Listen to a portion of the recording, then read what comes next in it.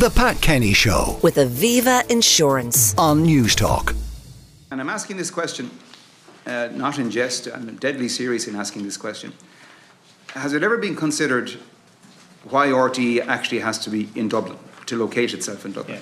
Yeah. There are numerous other locations that RTE could place itself in. Right now, in Galway City, we have an airport sitting there, owned by the taxpayer. It's 115 acres. It could actually fit 4 RTEs on site. It's in a city that has a long-standing tradition in drama, in film, in music production. Galway City itself actually is one of only 5 cities in the world designated as a UNESCO City of Film. So there's an extraordinary tradition there of production. There are 50 production companies, they have 600 staff. TG Carr does extraordinary work there. In fact, that site could be a possibility to co-locate TG Carr and RTE all on the one site. All of the synergies, all of the economies of scale one could achieve through that. And it's also, I'm nearly certain, in the Gaeltacht. So would RTE contemplate moving lock, stock and barrel out of Dublin City? The symbolism of that in terms of the Irish people as a whole would be very powerful, I would argue, and you get to sell that site. I just think it's something you should seriously consider. Now, that was Kieran Cannon. Lots of the TDs and senators had ideas as to how RTE should solve its problems. That's perhaps one of the farthest stretches that they came to. But we are joined by David Davin, former RTE correspondent, and by Fionnan Sheahan Ireland Editor with the Irish Independent. Good morning and welcome. Fionnan, from you first, the overall view of the committee, their performance, and the committee of the executives and the board. Well, the committee still seems to be frustrated that basic answers to questions that they've effectively been asking now for the past 3 months are still not being provided. It appeared that the tactic of the RTE executive and board yesterday was to come in, give the whinge about the TV licence fee, and think that they'd get great sympathy from the committee. I mean, the TV licence fee, that's not really to blame for the immediate issue at hand here. The TV licence fee didn't deliberately mislead the public about payments. It didn't offer side deal contracts worth 75 grand a year. It didn't give executives a 10% pay rise, and didn't blow 2 million quid on a musical flop. So the TV licence fee reform might be part of the wider issue, but there does seem to be a washing of hands here by the board and the executive for the problems that have emerged in recent months, and we were seeing that reflected in the questioning coming across yesterday. Yeah, now, there was a lot of we should have asked this, we should have known more. And at the end, Niamh Smith, the chair, asked a very interesting question about the leaky board, and she was trying to explain what the point of this. An executive who doesn't trust its board is not actually going to share everything with that board. Yeah, and a board member who doesn't trust their other board members isn't going to share much there either. I mean, we're seeing that operate now at the highest levels of government, with cabinet, where ministers are afraid to circulate briefs in advance because they're worried that a colleague will leak them. Hence, they're coming in with proposals under their arm, so to speak, distributing around the table. That doesn't lend to good deliberative processes. So yeah, when you're in a culture where you're worried about if you say something, will the person next to you leak it, you tend to be a bit more reluctant. Again, Niamh Smith, she didn't exactly get any answer on that about whether there was kind of generally, oh yeah, that's terrible. But you're kind of looking at these people going, well, you were the one sitting on the board table. Have none of you any idea how that happened? It struck me watching all of this yesterday that even before the latest scandal which erupted in the summer, that RTE was going to be in something of a financial hole. And you got to get at that first, because you can talk about presenter pay and this, that, and the other. Even all the expenses, if they were to be taken out of the losses that were exposed, yeah. RTE is still making a loss from its day-to-day activities. Yeah. Take presenter pay out, take the expenses for motor cars and so on out, even netting all that out, RTE is still making a considerable loss, and that simply could not continue. Yeah, so Ryan Tubridy is gone now, lads. So you can't continue to blame him and his salary and 75 grand side deals with Renault and barter accounts and so on and so forth. The bottom line is, before all of this was thrown out there by the board back in June, they were still looking for 35 million of a top up for this year, following on from appeals for funding in previous years as well. So, I mean, the begging bowl argument has been there for quite some time. It has exacerbated now because of the corporate governance and financial crisis that has emerged in recent months, and it has made things worse now because we're seeing a drop off in license fee revenue. So, fine. RTE are saying, well, there's now going to be a 21 million euro shortfall in license fee revenue probably this year, but they were already looking for 35 million. They've already been looking for license fee reform.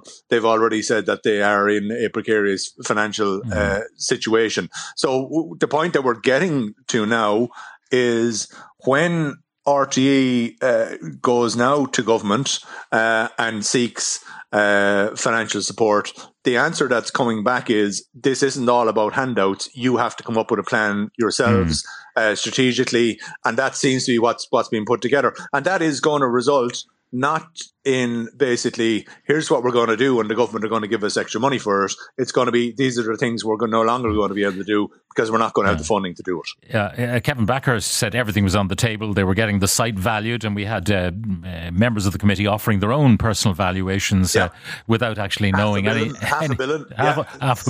without knowing, that there were listed buildings on the site and the cost of building a brand new complex somewhere else. But anyway, that's for another day, because they will have to do all of those things.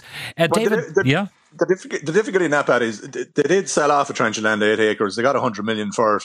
There's nothing to show for that money. That money just went into kind of the black hole of financing RTE. I think the point here is, if you're going to be selling off part of your land bank, then people want to see, well, what exactly is that funding going to be used for this time? So if you're moving to a new campus, or you're developing a strategic plan for the future, then that's where that funding goes. It doesn't just go into filling the whatever latest deficit you're running that year. Yeah.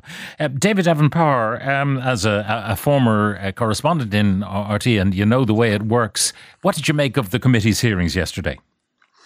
Well, I thought the executive did okay. All of the hard questions were battered by Kevin Backhurst, who's a pretty smooth performer. And I think he's built up a bit of a rapport with the politicians, even in his 8 weeks. He seems to have been able to defuse even Imelda Munster's pretty aggressive approach. And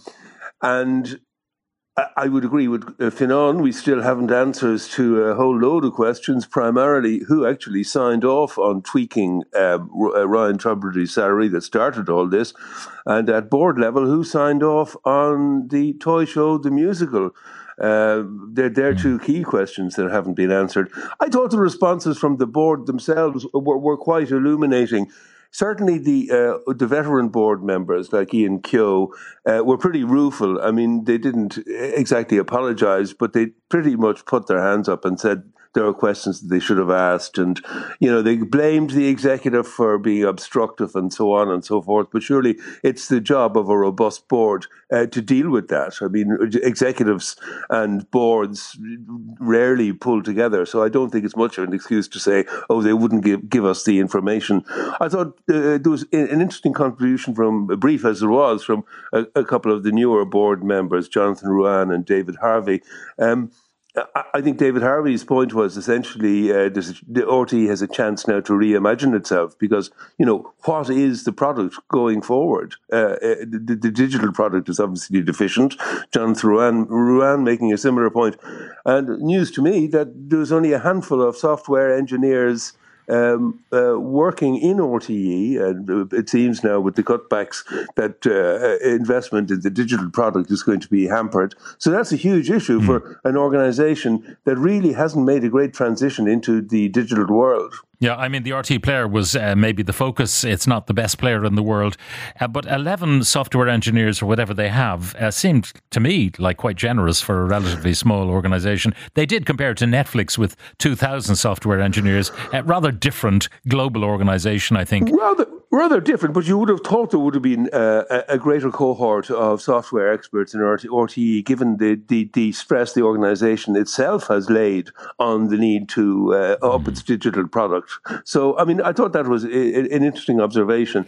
But essentially, Pat, I think, without Moya Doherty, who I don't know whether she was invited, she certainly declined to appear at an earlier committee. No, she did appear. Moya did appear at a committee. She did appear, but she declined to appear at the committee just before the summer. I saw her. Yes, I know that. She did appear. She appeared on two committees, but then when she was invited by the Public Accounts Committee subsequently, she declined. So I know she did put in an appearance for the two earlier committees, but without her and Dee Forbes, I think it's really quite difficult to get answers to the outstanding questions. But one of the issues, I heard Em O'Kelly yesterday on the News at One talking to Brian Dobson about how shook they are in the newsroom without staff, and reacting to the recruitment embargo that Kevin Backhurst announced just before going into the committee, which, obviously got some of the headlines, maybe deflecting from other headlines. But my experience would not suggest that the newsroom in RTE is short of staff compared to, for example, here in News Talk. Well, I'm 4 or 5 years out of there, Pat, but certainly the workload for reporters in every newsroom has ballooned with the need to service various digital outlets. I wouldn't say that there's very much fat in the RTE news division. My experience has been that really most people there put their shoulders to the wheel. I wouldn't say it's the same in every other area in RTE, but in the news division, I do think that I think the Dyson Pair gets a reasonable bang for their buck. Yeah. It's just that every time a director general or somebody decides they have to make a cut, I think they wanted to move Lyric to Cork and Dublin, to shut down the Limerick operation. And I read, I think it was on the RTE website, that Leo Varadkar in fact intervened as well as those locals to Limerick who didn't want to lose it. And that's going to be the problem. RTE, and they said it yesterday to the committee, we're going to have to make decisions, some of which you guys won't like. In other words, no Athlone studio, perhaps downsizing Galway, maybe no Sligo studio, Cork might have to go, Belfast might have to go. Do you know? Maybe no coverage of political conferences. That was also mentioned, wasn't it, in passing? Yeah, but I think that's why I had a wry smile when I listened to Kieran Cannon, the clip that you played at the outset here, suggesting that RTE move lock, stock and barrel to Galway. When you look at the fuss there was about a handful of staff being moved out of Limerick, good luck with that. Yeah, the other thing is the unrealistic nature of being whimsical about what RTE might do, reimagine itself and sell the campus, get a few bob, build another one, and then you've got a whole pile of people who might have to remove themselves to wherever, who are maybe espoused to other people who already have jobs built around where they live. Remember they tried to move the Ordnance Survey Office to Dungarvan? Where did that go? Yeah. It's there are no glib or easy solutions here, and I think one of the things that was laid out fairly starkly yesterday was the fact that RTE has very little wriggle room if it keeps its current headcount. I mean, 80% of the spend is sort of non-discretionary on staff and essential services. So that gives the incoming Director General not very much to play around with if the headcount is to stay the same. And I would say long term, that's the big question. Yeah. We'll have to wait and see what Backhurst's proposal is, but I would suggest to you, Pat, that this month, these couple of weeks, are probably the most significant in RTE's history. Yeah. Last words from you, Fionnan? Yeah, there's a rush on now because if they want to get money from the budget, they need to come up with a plan pretty fast in the next couple of weeks. Maybe that's an interim solution. Maybe they promise more flesh on the bone from there. I think it was quite clear from Kevin Backhurst's language yesterday that RTE is going to be slimmed down. There is going to be less staff. There is going to be some movement on the headquarters, and also in terms of their programming output is going to be affected. So the business as usual that has kind of gone on under the previous regime is not going to continue. Again, one last thing. It was Hamlet without the Prince there yesterday. No Richard Collins, Chief Financial Officer, who would have been able to shed at least give a bit of insight onto some of the events that happened over the previous years, but they chose not to bring him. Finally, one of our wags has been on, and this would, solve RT's problems. Could I suggest Ryan Tubridy, the musical, as RT's next extravaganza? It'll be a sellout. So there you are. On that note, David Davin, former RTE correspondent, Fionnan Sheahan, Ireland Editor for the Irish Independent. The Pat Kenny Show. With Aviva Insurance. Weekdays at 9 a.m. on News Talk. Thank you both.